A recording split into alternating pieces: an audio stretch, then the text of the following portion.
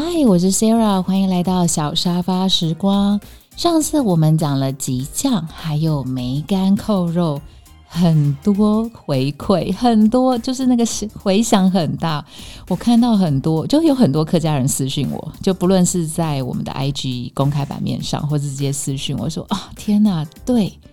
这就是我的爱，我小时候吃过的东西。好，那今天呢，我要再讲2则，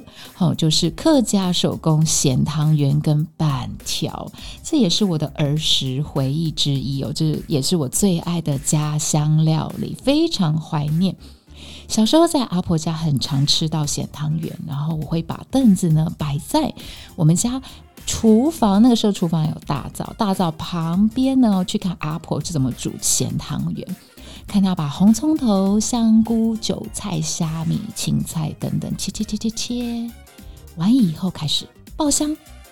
然后爆香虾米啊、香菇丝啦，放猪肉丝啊、油葱酥，这样那种炒香的感觉。好，那个回忆其实我知道很多人都有，可是你知道吗？当那个回忆涌来，你就会有一种很温暖的感觉。然后加入韭菜，一拌炒，一定要炒到很香很香。这个我觉得是客家料理跟台式料理有一点点不太一样的地方。客家料理这一些元素它一定要炒到很香，个别的元素要炒到很香，然后放在一起。这个时候水开始放下去，唰的一声煮滚以后，开始加入圆胖饱实、皮 Q 软馅的小汤圆，还有韭菜啊、红葱头啊、虾米等等的开始煮滚。这个时候在清澈的热汤上面啊，你就看到那个汤圆这样子油油荡荡的，随意捞个一碗，一定要先尝汤，让这个味蕾去邂逅混合着油葱的肉末还有韭菜的香气，搭配着小汤圆一起吃下。老实说，无论你多么的食不知味，那个沉睡的味觉也会立刻苏醒过来。真的我非常喜欢吃咸汤圆。这一碗咸汤圆可以吃到满满古早味的亲切人情味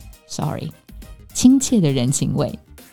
这一碗咸汤圆可以知道我阿婆或者阿邦美他们经历数十载岁月的农作生活的辛劳。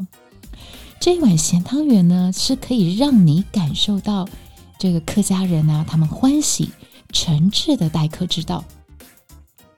这碗咸汤圆呢，再来就是客家板条咯。客家板条呢，有汤的也有干的，其实我最爱的就是干的。对，我其实比较喜欢吃干面，我都会戏称它为客式干面。客家人喜欢呢用米把它磨成浆制成的米食呢，这个我们都叫班。念错再告诉我客家话不是那么好。然后呢，板条呢，就是再把那个再来米啊，或是米类的东西磨成浆以后蒸熟但是这时候蒸熟它是一片一片的你要把它切成一条一条，然后再去煮这个就是所谓的板条。所以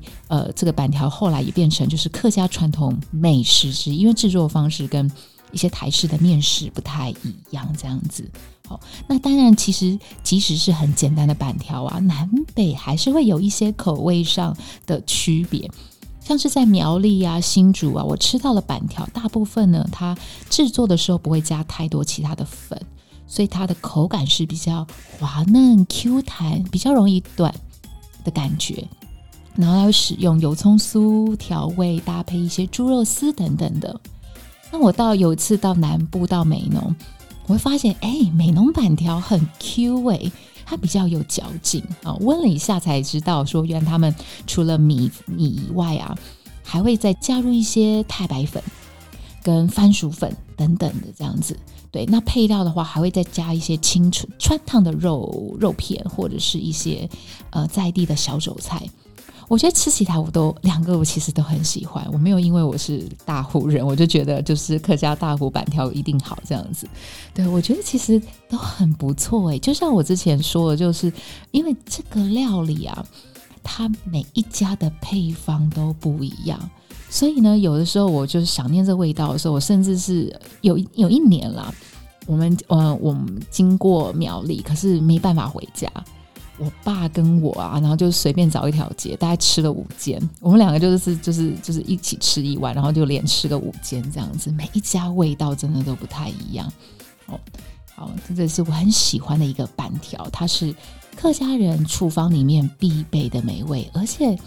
一定是每一个客家妈妈的拿手好菜，更是呢喜庆节日呢不可或缺的角色哦。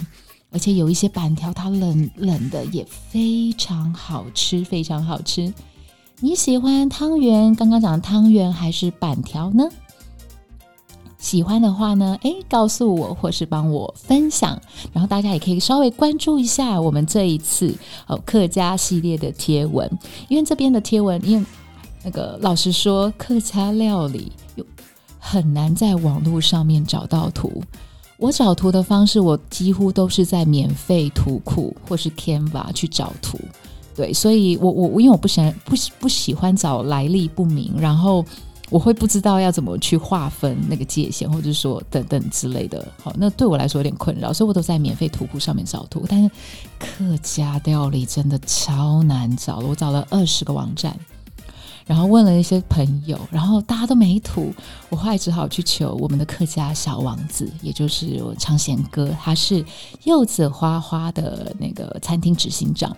就求他，然后赶快把餐厅的图借给我。所以最近呢，就大家看到客家料理很漂亮的图，都是从他们家餐厅出品的。那他们家料理呢，大家有兴趣的话，也可以去尝鲜看看。我真的很喜欢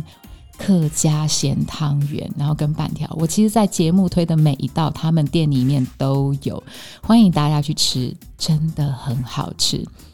小沙发时光，我们下次见。